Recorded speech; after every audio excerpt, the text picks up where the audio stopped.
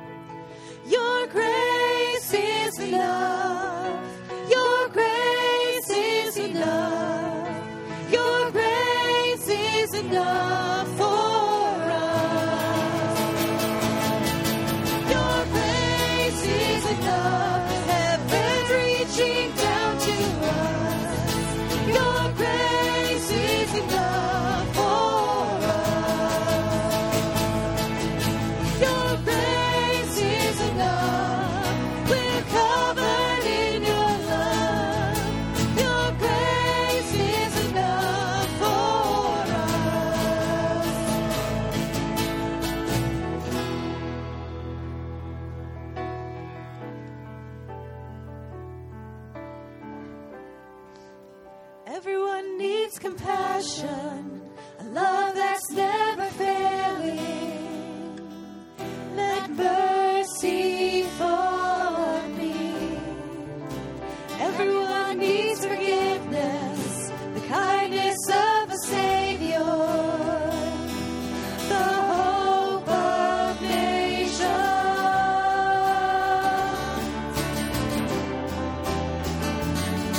My Savior, He can move the mountains. My God is mighty to save. He is mighty to save forever.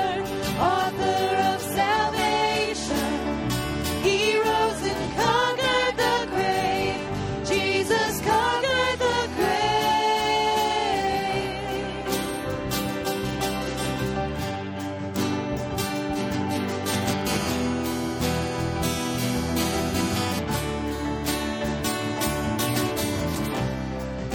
So take me as you find me, all my fears and failures. Fill my life again. Give my life to follow.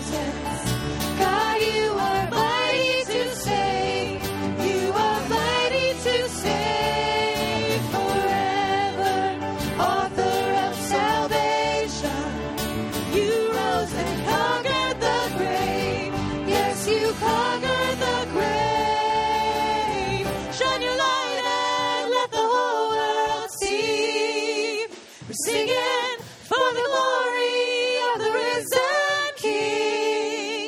Jesus, shine your light and let the whole world see. We're singing for the glory of the risen King.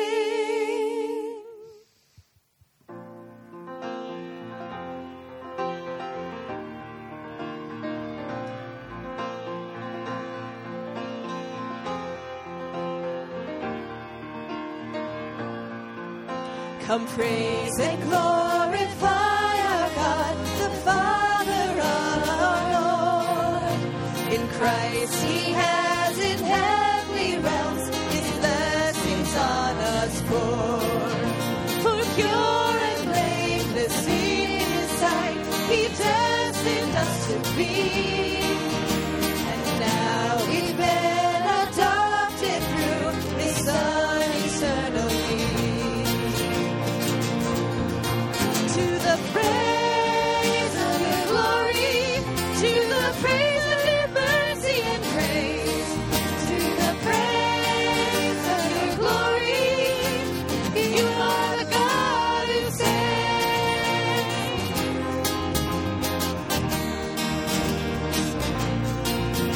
Come praise and glorify our God, who gives His grace in Christ. In Him our sins are washed away, redeemed through sacrifice.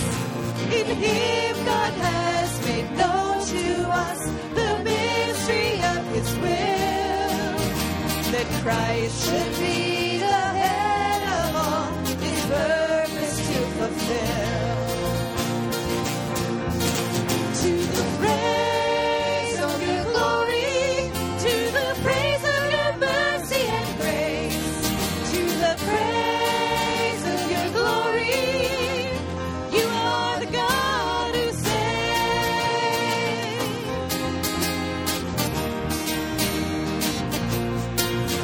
Come praise and glorify our God, for we believe the word, and through our faith we have a seal, the Spirit of the Lord.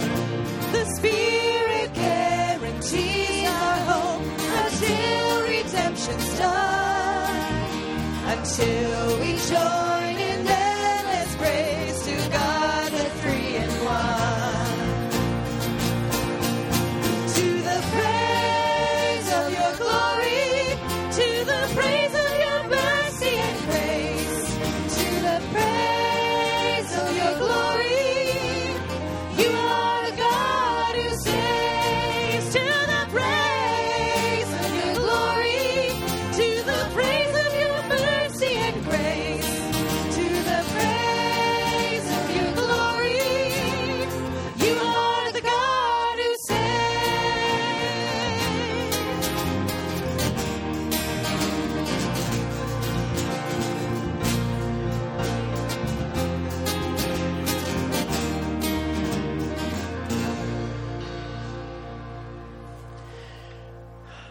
Father, you are the God who saves, and we are grateful recipients of your salvation and your grace.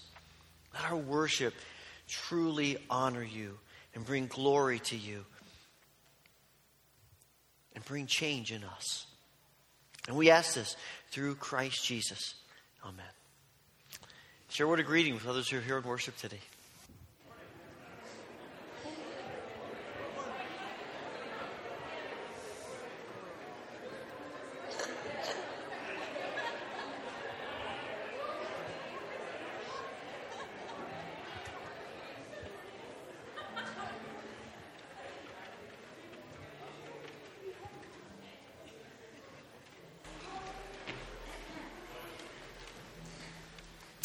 Good morning. I had the privilege this morning of waking up without power in our house. It apparently went out somewhere around 5, and it came on after I left this morning.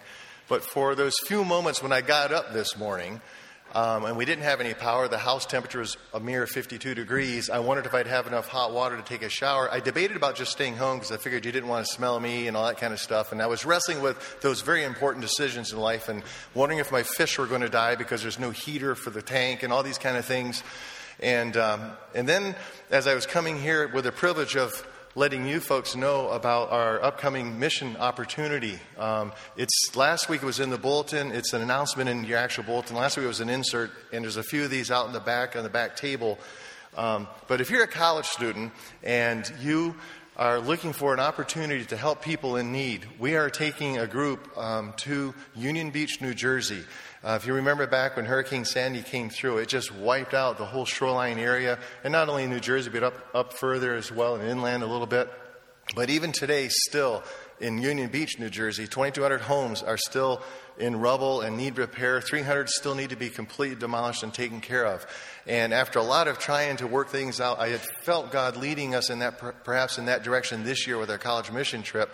And it took a while for things to come together, and we're going to be working with the Gateway Church of Christ.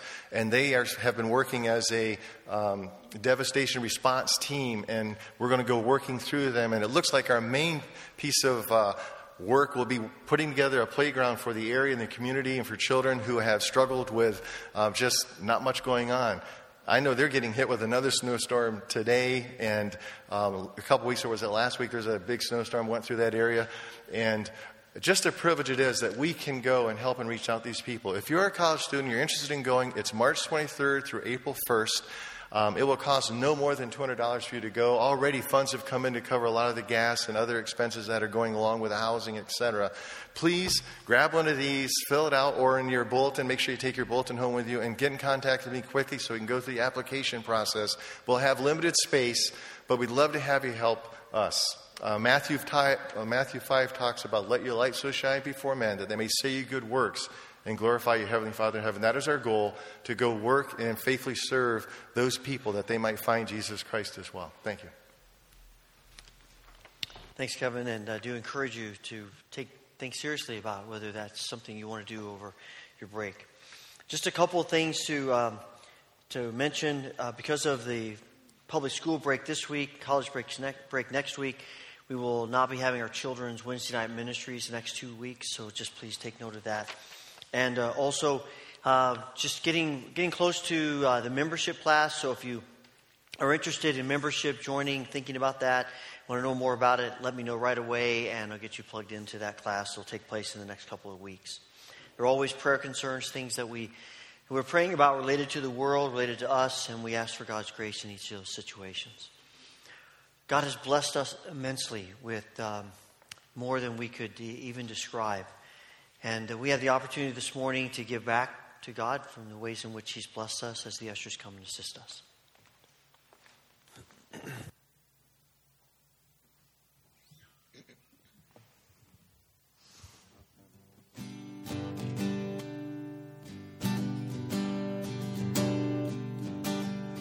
You hear me when I call.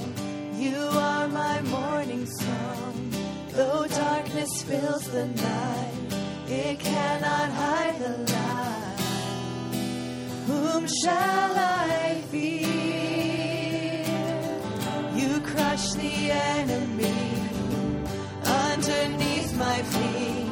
You are my sword and shield. Those troubles linger still. Whom shall I fear? I know who goes before me. I know who stands behind. The God of angel armies is always by my side. The one who reigns forever, He is a friend of mine. The God of angel armies is always by my side.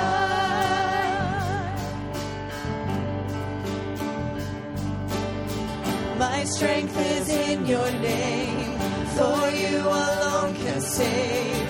You will deliver me. Yours is the victory. Whom shall I fear? Whom shall I fear? I know who goes before me.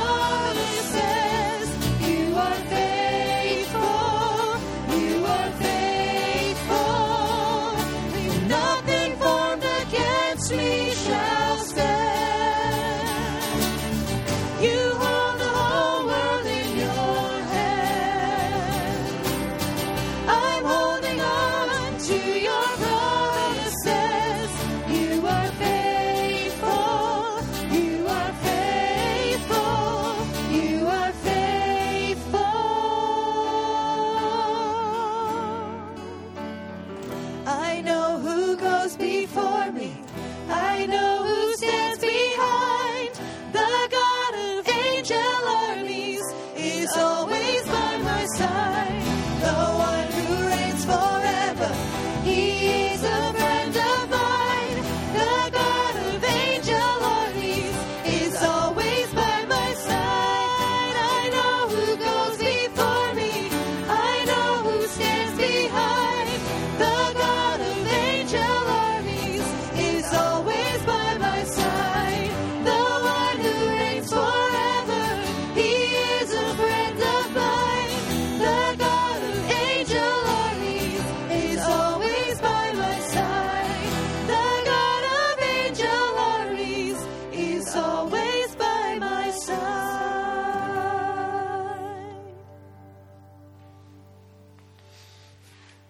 As we pray together, if you'd like to come and use the altar rail as your place of prayer, please join me.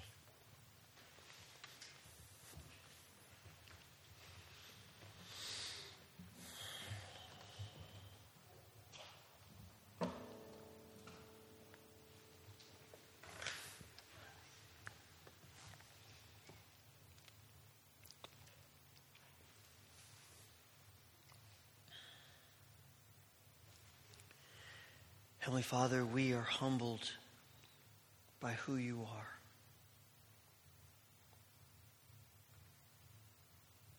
The God of angel armies, creator of all that is, ruler and sustainer of everything.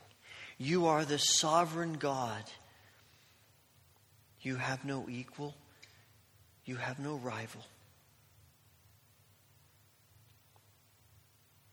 You are the ultimate of everything. And for us to come into your presence and to address you, to consider the fact that you hear us when we pray is more than amazing. And yet, you, the great God of all, invites us to call you Father and to come before you with the burdens and the concerns of our lives, which is what we do right now.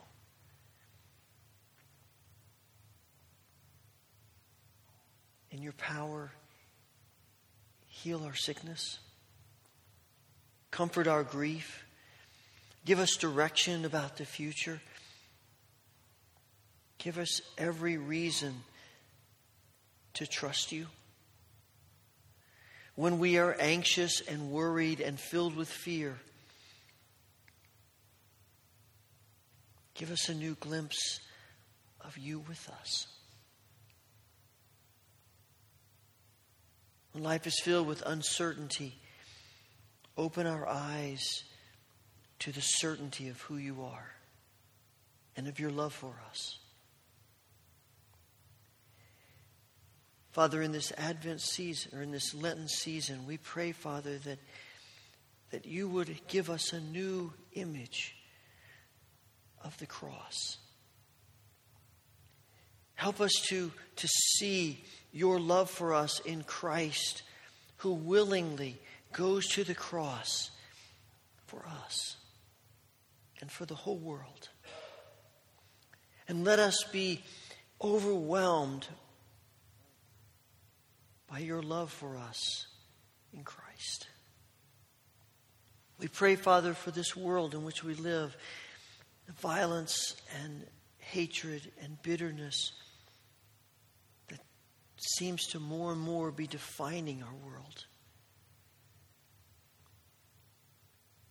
Sorrow and heartache, pain, hopelessness, despair. Father, in the midst of it all, help us to see the hope that is ours in Christ. We pray that you would bring peace to our world of violence, that you would bring joy where there is sorrow, that you would bring hope where despair reigns. And let us and your people everywhere be channels through which the world knows who you are. Father, thank you for hearing our prayers. Thank you for inviting us to pray and for answering in the way that you know is best in your eternal wisdom. We offer our prayers today through Christ, remembering the prayer that he taught his disciples to pray, which we now pray together. Our Father, who art in heaven, hallowed be thy name.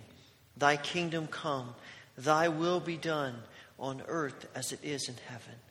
Give us this day our daily bread, and forgive us our debts as we forgive our debtors. And lead us not into temptation, but deliver us from evil. For thine is the kingdom and the power and the glory forever. Amen.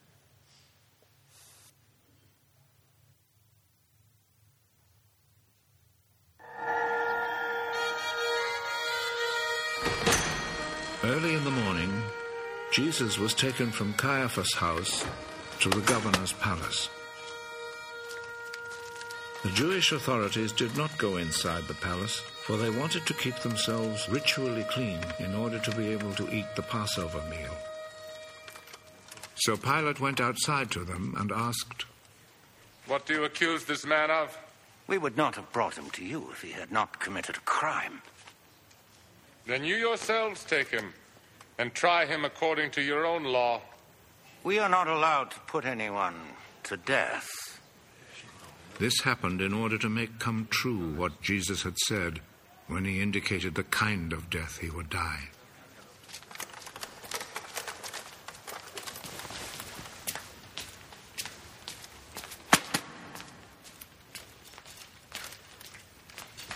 Pilate went back into the palace and called Jesus.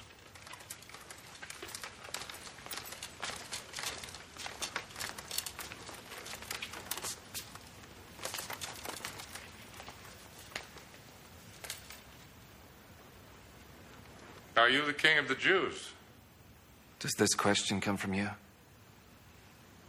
Or have others told you about me? Do you think I'm a Jew? It was your own people and the chief priests who handed you over to me. What have you done? My kingdom does not belong to this world. If my kingdom belonged to this world, my followers would fight to keep me from being handed over to the Jewish authorities. No. My kingdom does not belong here. Are you a king, then? You say that I am a king. I was born and came into the world for this one purpose: to speak about the truth. Whoever belongs to the truth listens to me. And what is truth?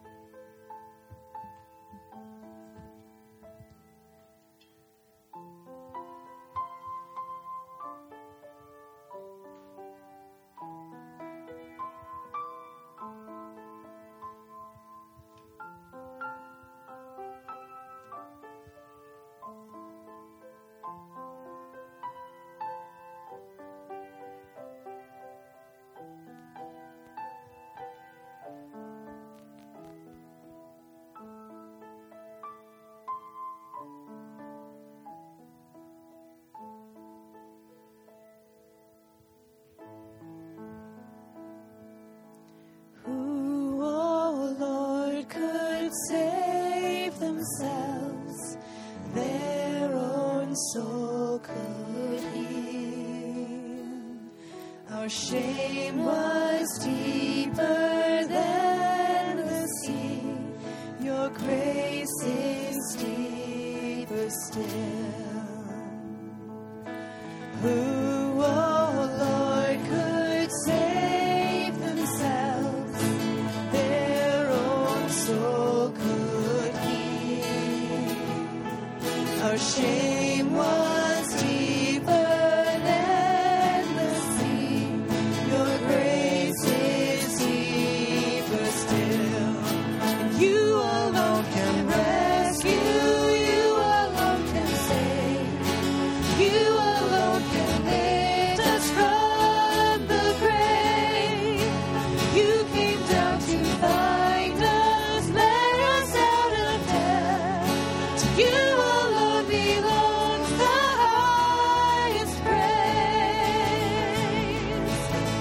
stand with us. You, oh Lord, have made a way, the great divide you create. For when our hearts were far away, your love went further still. Yes, your love goes further still.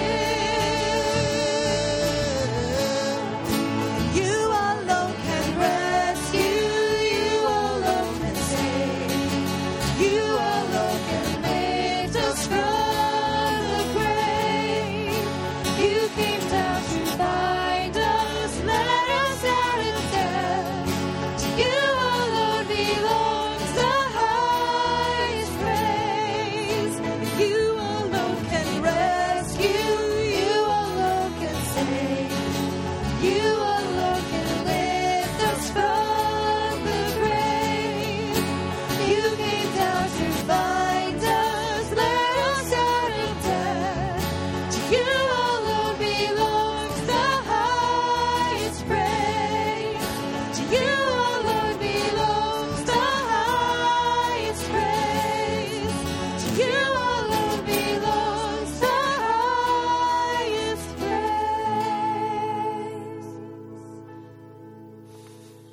Father, to you alone belongs the highest praise.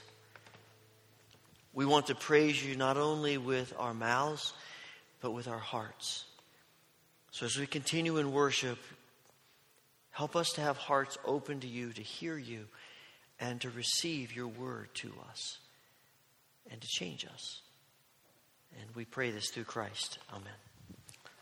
Please be seated.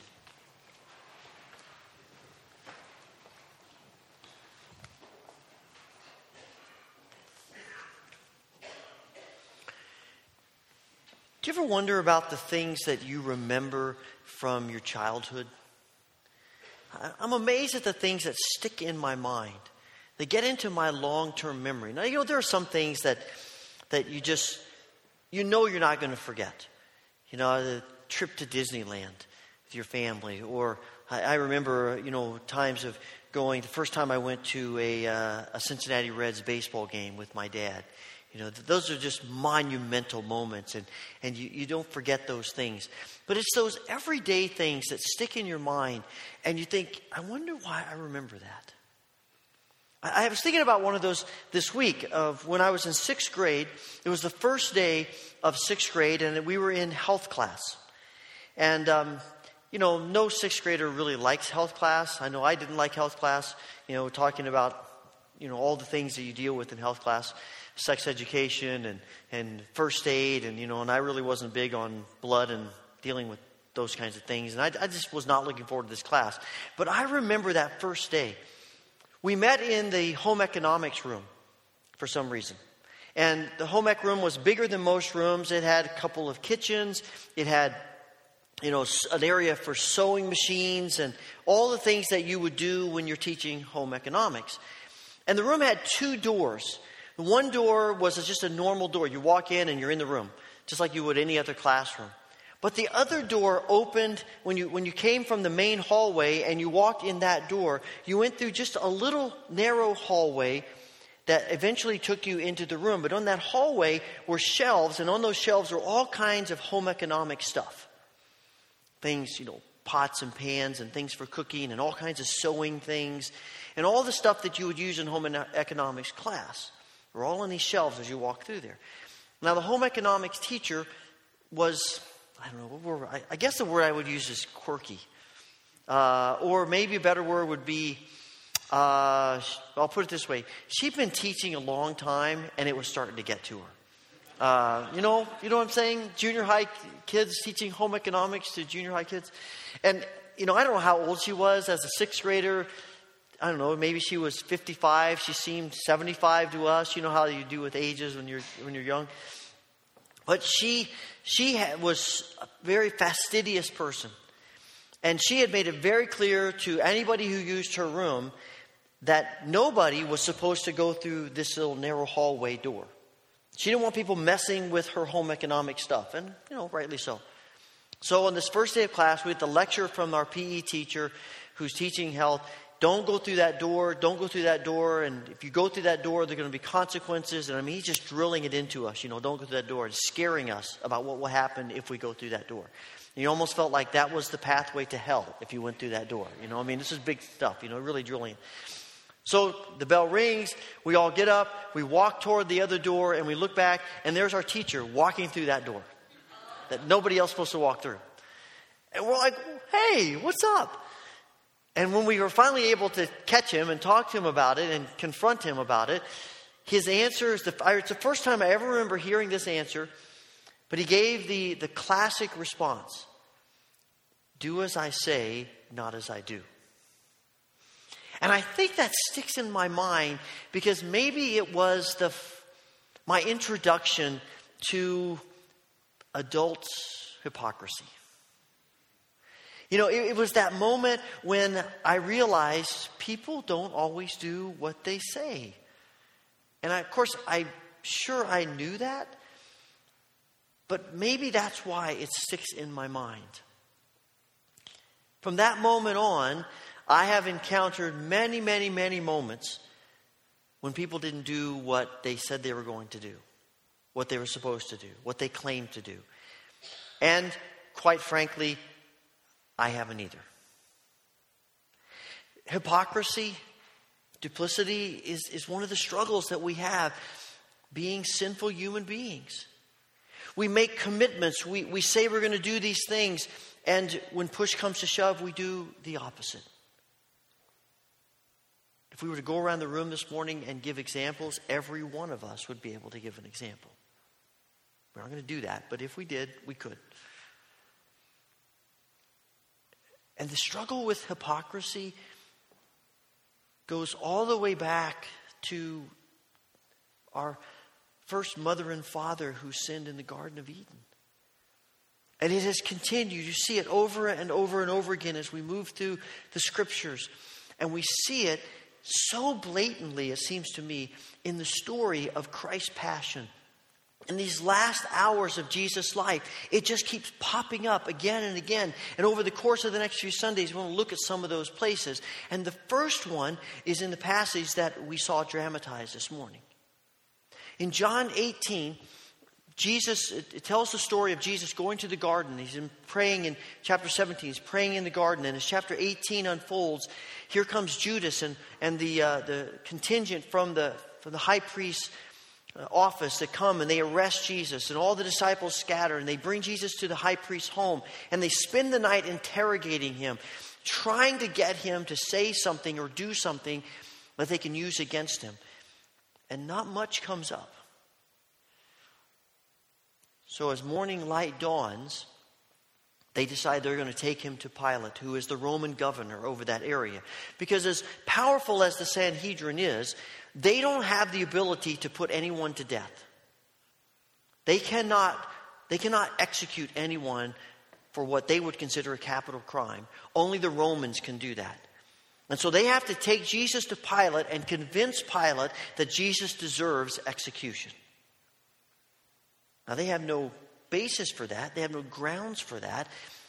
But they have decided that they are going to conspire against Jesus to convince Pilate that this is what needs to happen. And you come to verse 28 and it says, Then the Jews led Jesus from Caiaphas to the palace of the Roman governor. By now it was early morning, and to avoid ceremonial uncleanness, the Jews did not enter the palace. They wanted to be able to eat the Passover. So Pilate came out to them and asked, What charges are you bringing against this man? And they don't really have any charges. They say, if he wasn't a criminal, we wouldn't be here. Why do we need to mess with the details? Just trust us. Now, one of the things about that surprises me is that Pilate came out to them. I mean, that tells you how much power they have. And we'll get to that in a few weeks. But what amazes me is you have this scenario of these people who who are religious leaders. And they follow all of the rituals and the rules of their religious faith. They do all the right things. And here they are conspiring to commit murder. And yet are so concerned about being able to eat the Passover that they won't go into Pilate's house. Do you see the duplicity in that? That they follow the rituals to a T,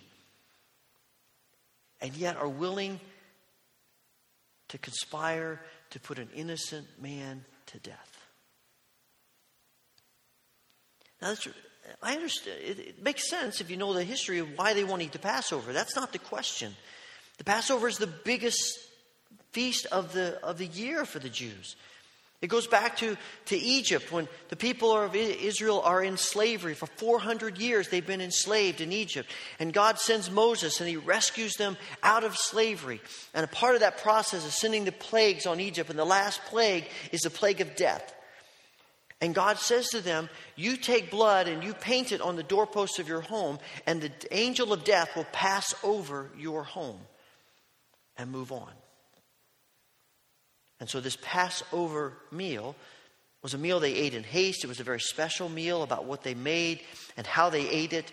And every year after that, they celebrate this Passover. It is the high moment. And God keeps reminding them throughout the Old Testament, I am the God who rescued you from Egypt. I am the God who brought you out of Egypt. I am the God who brought you out of slavery. It's the defining moment when Israel truly becomes a nation as God's people.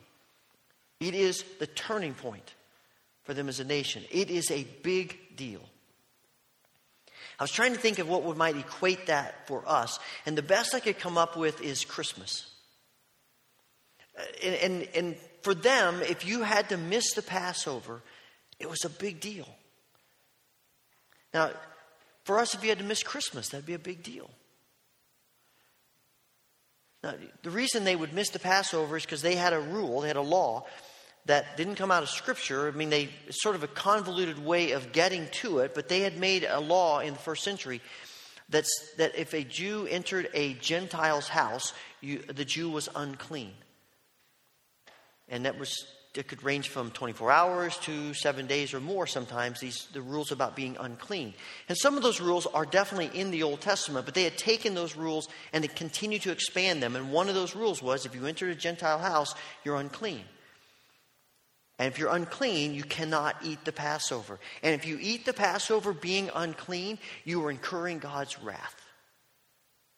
It was a very serious thing to do. It would be breaking one of the most foundational laws of their faith and their existence. So imagine it's Christmas at your home. You're not sick. You're not out of town. You're sitting in your bedroom, and all the rest of your family is opening gifts and laughing and having fun and eating a big meal, and you're missing all of it. Because you did something that defiled you from being a part of that. That's in a small way what it would be like for them to miss the Passover. So they have decided, we're not going into the palace. We're not going to miss the Passover. That is too big of a deal. Conspiring to murder an innocent man? Not so much. And we are reminded of how blind we can be to the hypocrisy in our lives of thinking that if we just follow the rules, how we treat people doesn't make any difference. If we just obey the Scriptures, if we obey God's law, then how we relate to people doesn't matter. And we're wrong. And we struggle with this hypocrisy of doing some things right and then breaking all kinds of other things all the time.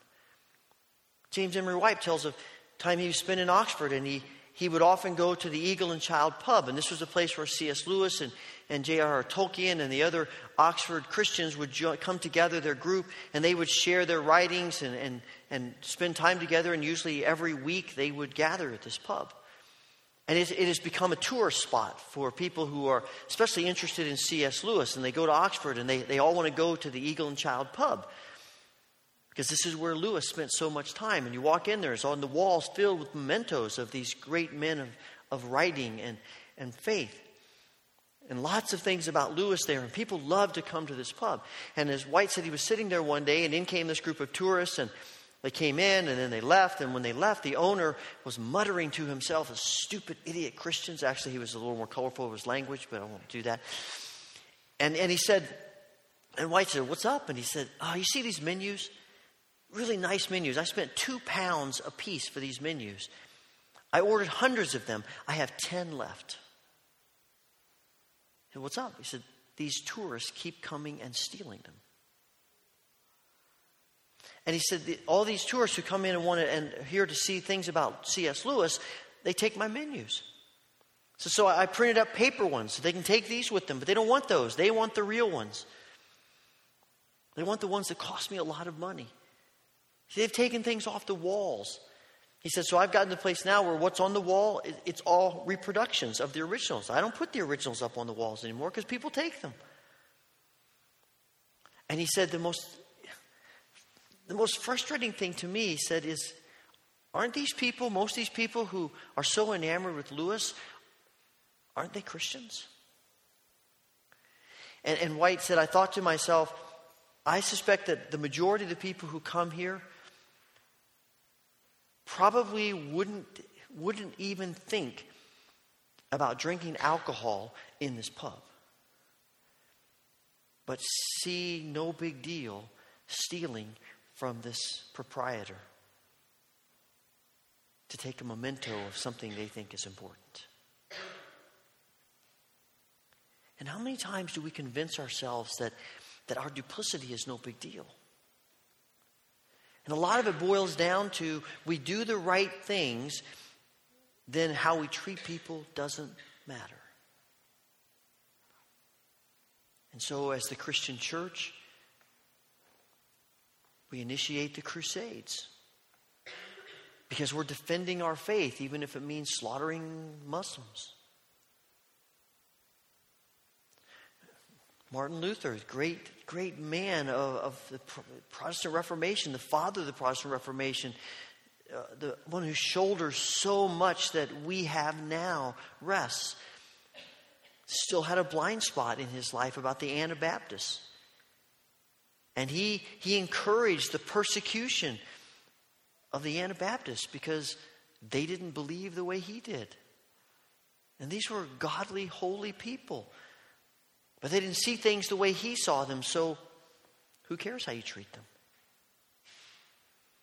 And you and I can come to a worship service and we sing the songs and we pray the prayers and we read the scriptures and we engage in this time of worship and we feel wonderful about it.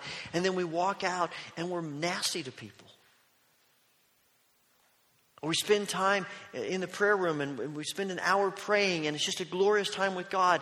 And we walk out and somebody says something and it sends us off and we just go off on them.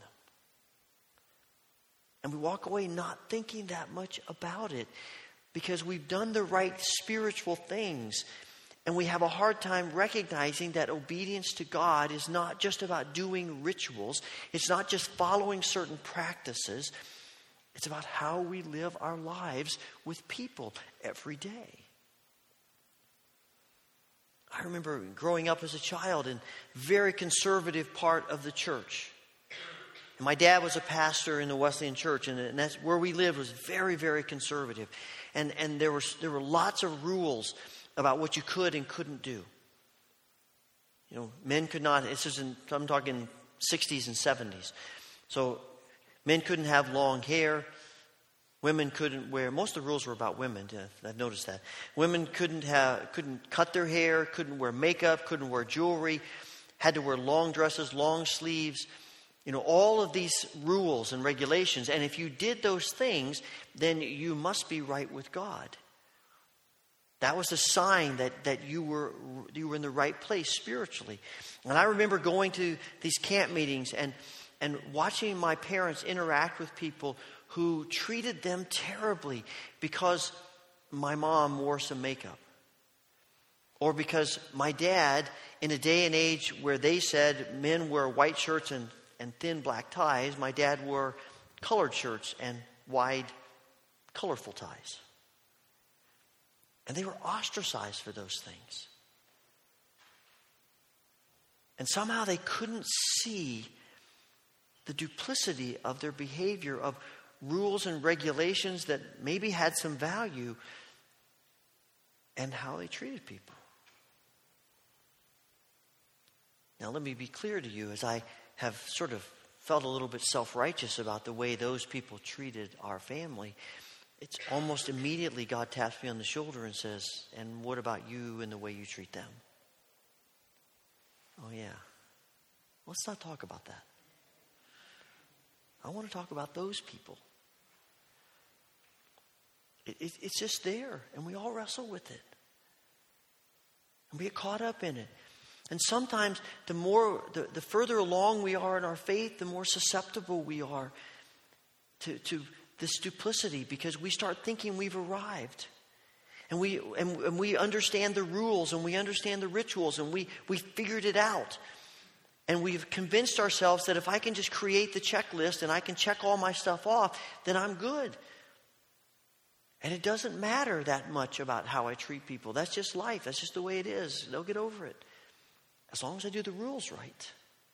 And we become arrogant about our walk with God. We become arrogant about how much we know. And we convince ourselves that what we know is all that matters, not how we treat people. I'm convinced that there's a formula. I think this is right. Obedience to God, which is a good thing, plus mistreating people equals disobedience to God.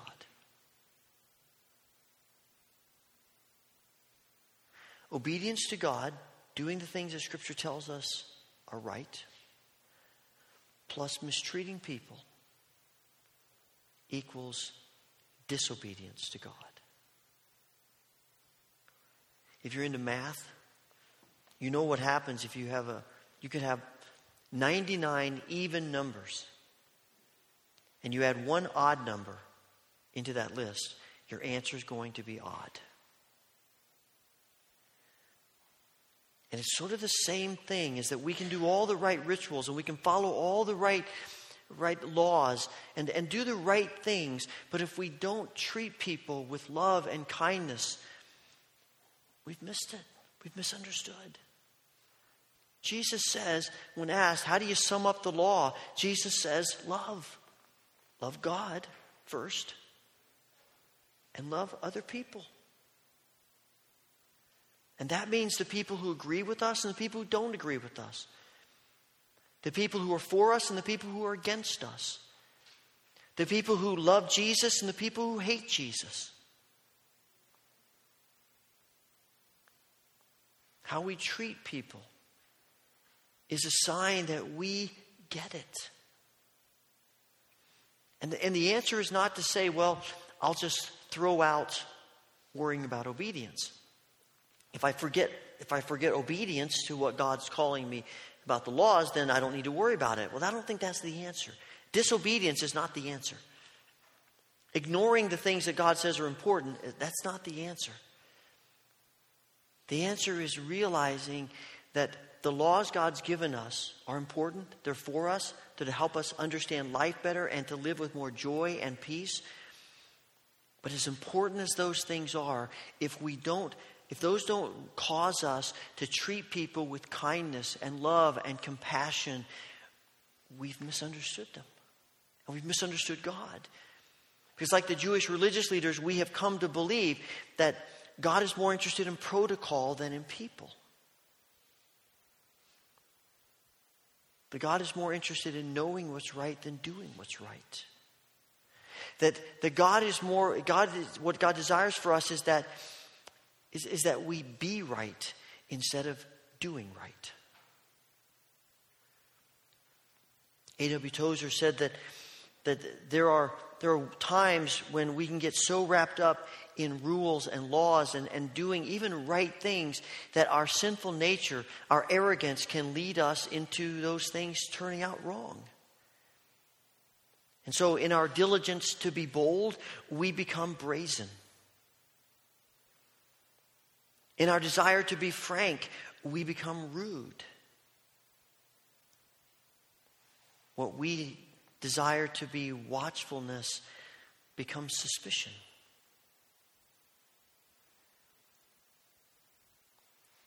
And we have moved from doing what is right and allowing our arrogance and allowing our pride to turn those things that are right into things that are wrong because of how we treat people. The only solution to this whole struggle is the cross. The only solution we have is to come before the cross, to acknowledge our sin, to come humbly to the cross, and acknowledge that we have so far to go, that we are helpless without Christ. And we bow before the cross in weakness, acknowledging that we have not got it all figured out, that we don't have all the answers, that we are on this journey and have such a long way to get to the end. And all we can hope for is the grace of God in Christ. And it is that spirit of humility, that spirit of acknowledging our weakness, as we talked about a few weeks ago, acknowledging our brokenness, that is what will allow God to work change in us and to open our eyes so that we live in the balance and the tension of obedience and love that are not mutually exclusive. Paul tells to the Philippians that he cautions them about some folks in their church who are leading them down a path of legalism. It's all about rituals. It's all about the laws. You got to do these things. And Paul says, look, if anybody could boast about their heritage and the things they've done in terms of the law, it would be me. And he lists off all these things about who he is and what he's done to be the most admired Jew possible.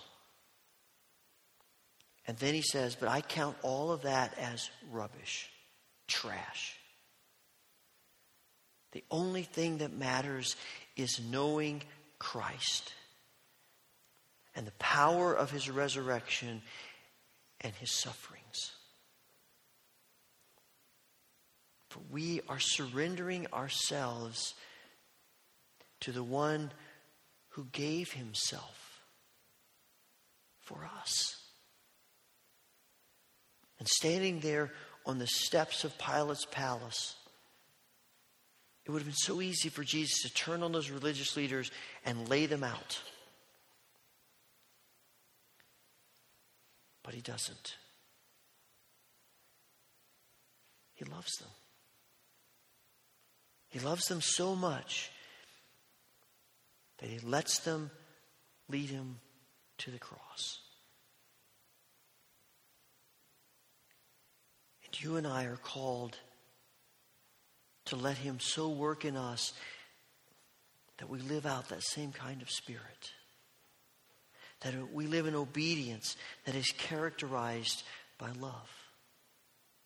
We become, in the words of Craig Barnes, tributaries of God's love to the whole world.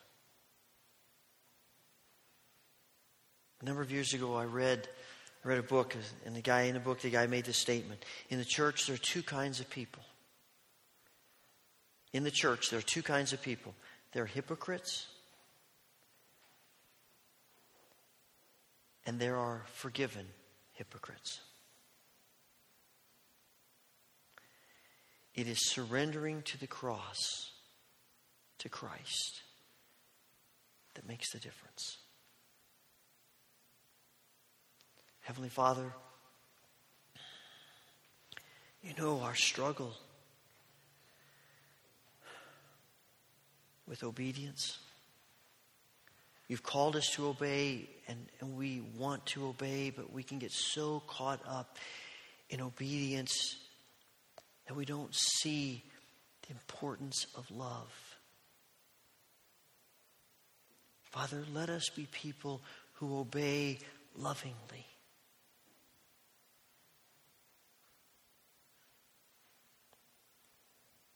chip away at the hypocrisy in our lives. And put on our minds and our hearts, even right now, a person, a situation that we need to address.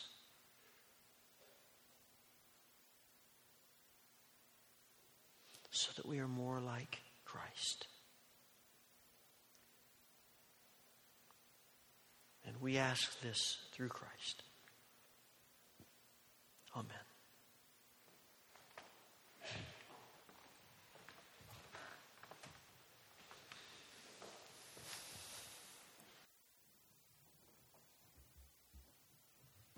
Please stand as we sing.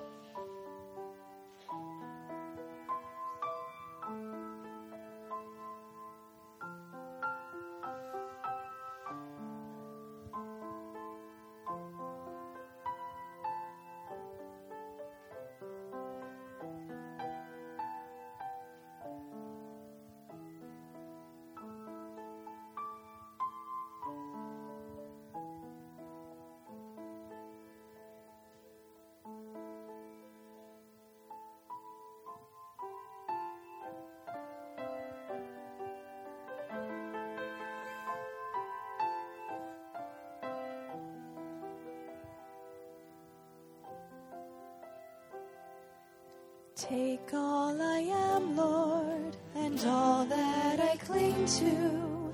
You are my Savior, I owe everything to. Take all the treasures that lie in my storehouse. They cannot follow when I enter your house. So I surrender all to you. I surrender all. Take all my cravings for vain recognition, fleshly indulgence, and worldly ambition. I want so much, Lord, to make you the focus, to serve you in secret and never be noticed. So I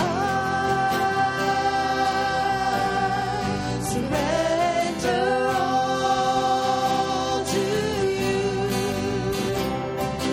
I surrender all.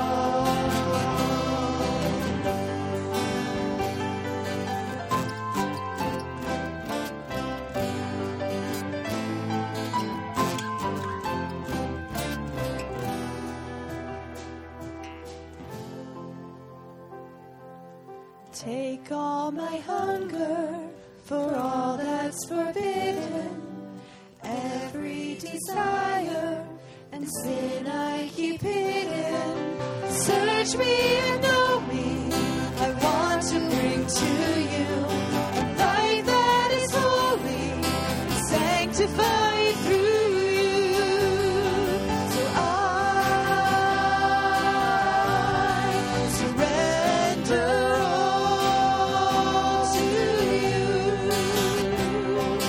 I surrender all. I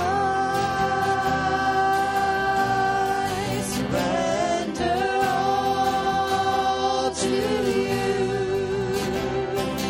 I surrender all.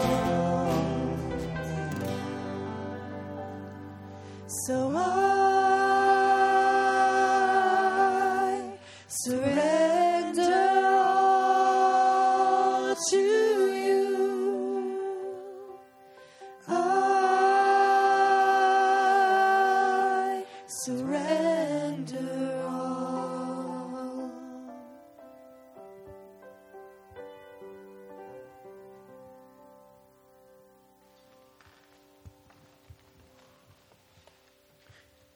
May the grace of the Lord Jesus Christ, the love of God, and the fellowship of the Holy Spirit be with you now and forevermore. Amen.